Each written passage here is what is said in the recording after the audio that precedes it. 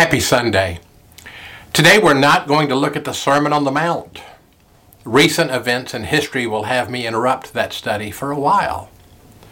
On October the 7th, almost a month ago, Israel was attacked by Hamas. Thousands of rockets were fired into Israel. 1,400 people were killed. Others were taken hostage. There's a war. If this would have happened to any other country in the world, it would have been bad.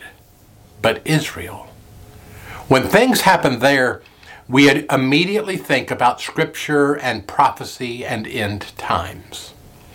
Over the next few weeks, I want to answer several questions. I've taken a pretty deep dive into this topic over the past month.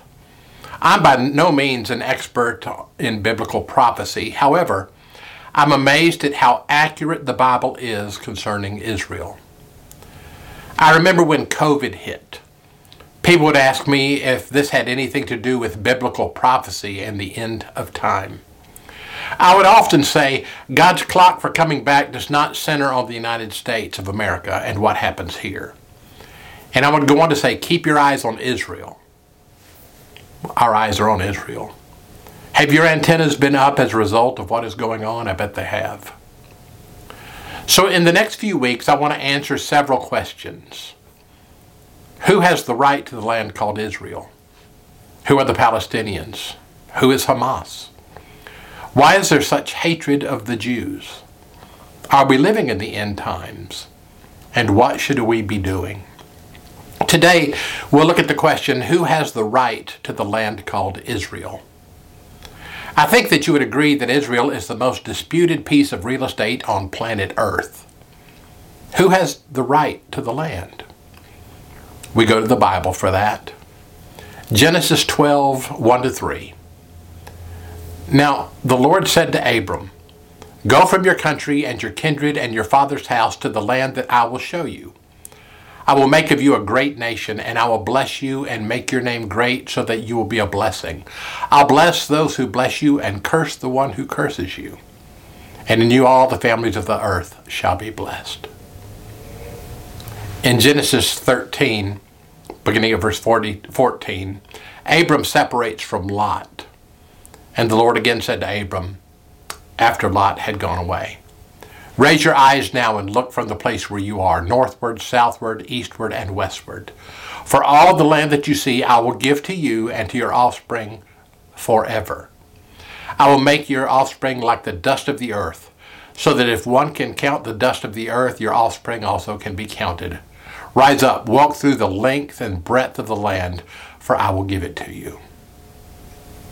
In Genesis 15:18, on that day the Lord made a covenant with Abram, saying, "To your descendants I give this land, from the river of Egypt to the great river, the river Euphrates." In Genesis 17, beginning of verse 5, God says, "No longer shall your name be Abram, but your name shall be Abraham. For I have made you the ancestor of a multitude of nations. I'll make you exceedingly fruitful, and I will make nations of you, and kings shall come from you.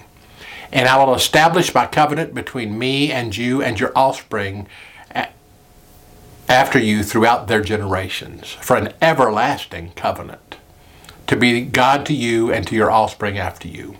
And I will give to you and to your offspring after you the land where you are now an alien, all the land of Canaan, for a perpetual holding, and I will be their God." We hear these words of God to Isaac, Abraham's son, in Genesis 26, beginning at verse 2. The Lord appeared to Isaac and said, "Do not go down to Egypt. Settle in the land that I shall show you. Reside in this land as an alien, and I will be with you and will bless you. For to you and to your descendants I will give all these lands, and I will fulfill the oath that I swore to your father Abraham. I will make your offspring as numerous as the stars of heaven, and will give to your offspring all these lands, and all the nations of the earth shall gain blessing for themselves through your offspring." Now, later, God tells this to Jacob, Isaac's son, in Genesis 28, beginning at verse 13. The Lord stood beside him and said, I am the Lord, the God of Abraham your father, and the God of Isaac. The land on which you lie I will give to you and to your offspring. And your offspring shall be like the dust of the earth, and you shall spread abroad to the west, east, north, and to the south. And all the families of the earth shall be blessed in you and in your offspring. I know I'm reading a lot from Genesis, but it's necessary if we're going to know whose land it is. In chapter 32 of Genesis, Jacob wrestles with an angel and he asks for a blessing, and his name is changed from Jacob to Israel. The name Israel means one who struggles with God, or may God prevail, or some say one who fights victoriously with God. Back to the question we began with. Who has the right to the land called Israel? Well, we just read the descendants of Abraham, Isaac, and Jacob, whose name changed to Israel. I'm going to skip a lot of history here. Abraham settled in the Promised Land in Israel around 1900 BC. And God gives him a word of prophecy in Genesis 15, beginning at verse 13. Then the Lord said to Abram, know this for certain, that your offspring shall be aliens in a land that is not theirs, and shall be slaves there, and they shall be oppressed for 400 years. But I'll bring judgment on the nation that they serve, and afterward they shall come out with great possessions. Now, if you remember Genesis, Joseph was Jacob's son, the one with the coat of many colors, and he was sold into slavery into Egypt by his brothers, his jealous brothers. As a result of Joseph being in Egypt, and because of a famine, and because of Joseph's ability to interpret dreams, all of Joseph's family ended up in Egypt and out of Israel. Joseph was a very powerful man in Egypt. That's how Genesis ends, and that's how Exodus begins. I read from the 8th verse of Exodus 1. Now a new king arose over Egypt who did not know Joseph. He said to his people, look, the Israelite people are more numerous and more powerful than we. Come, let us deal shrewdly with them, or they'll increase, and in the event of war join our enemies and fight against us and escape from the land. Therefore they set taskmasters over them to oppress them with forced labor. They built supply cities, Pithom and Ramesses, to Pharaoh. But the more they were oppressed, the more they multiplied and spread. The promise is coming true. So that the Egyptians came to dread the Israelites. The Egyptians subjected the Israelites to hard servitude and made their lives bitter with hard servitude in mortar and bricks and in every kind of field labor. They were ruthless in all the tasks that they imposed on them. So now, Israel is captive in Egypt, and the covenant continues. God uses Moses, and you can read of all the miracles in Exodus. Now that happened around 1400 BC. Israel returned to the Promised Land. And throughout the centuries following Israel being back in their land, they were invaded over and over and over again. Here's a partial list of the invaders. The Assyrians, the Babylonians, the Persians, the Greek, the Romans, the Byzantines, the Crusaders, the Ottomans, and then British rule. God gave Israel a wonderful promise in Deuteronomy chapter 30, beginning of verse 4. Even if you are exiled to the ends of the world, from there the Lord your God will gather you, and from there he will take you back. The Lord your God will bring you into the land that your ancestors possessed, and you will possess it. He'll make you more prosperous and numerous than your ancestors. And it happened. As you know, in 1948, Israel was given back a small part of their land by the British. The land belonged to Israel. It has for 4,000 years. God gave it to them, not the British. Outside of the Bible, archaeology confirms that there was an Israel long, long ago. So many things have been found. So who has the right to the land called Israel? The Jews, the people of Abraham, Isaac, and Jacob. Israel is called the occupier, and they are not. Israel is a tiny country against 22 Arab countries and 53 Muslim countries.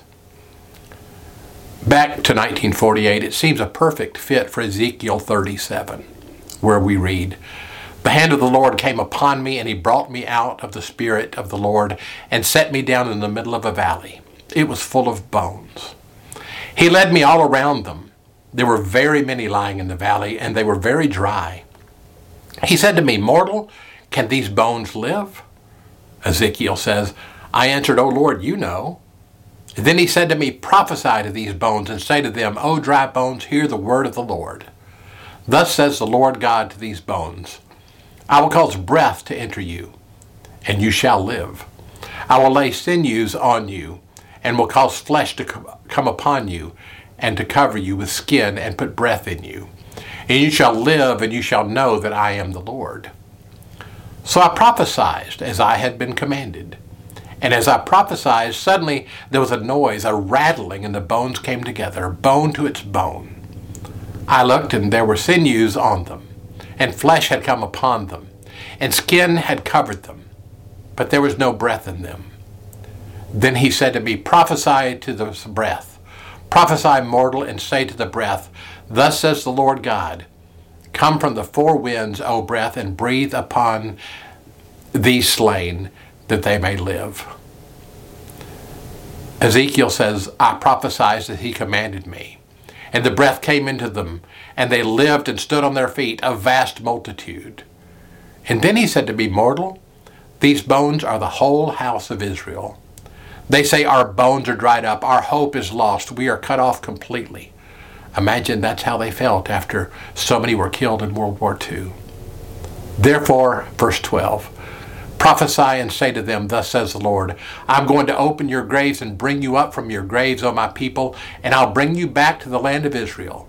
And you shall know that I am the Lord when I open up your graves and bring you up from your graves, O my people.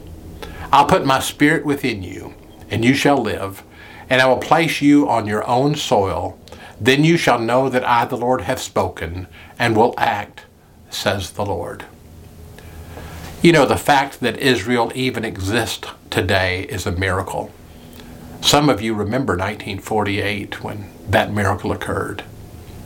It's a small country. Today, I live in Georgia. 7 Israels would fit inside of Georgia.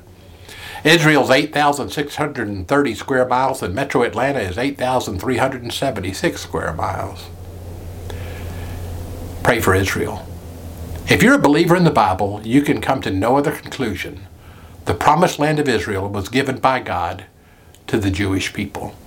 It is theirs, and it always will be. Pray with me. God, we live in a crazy world.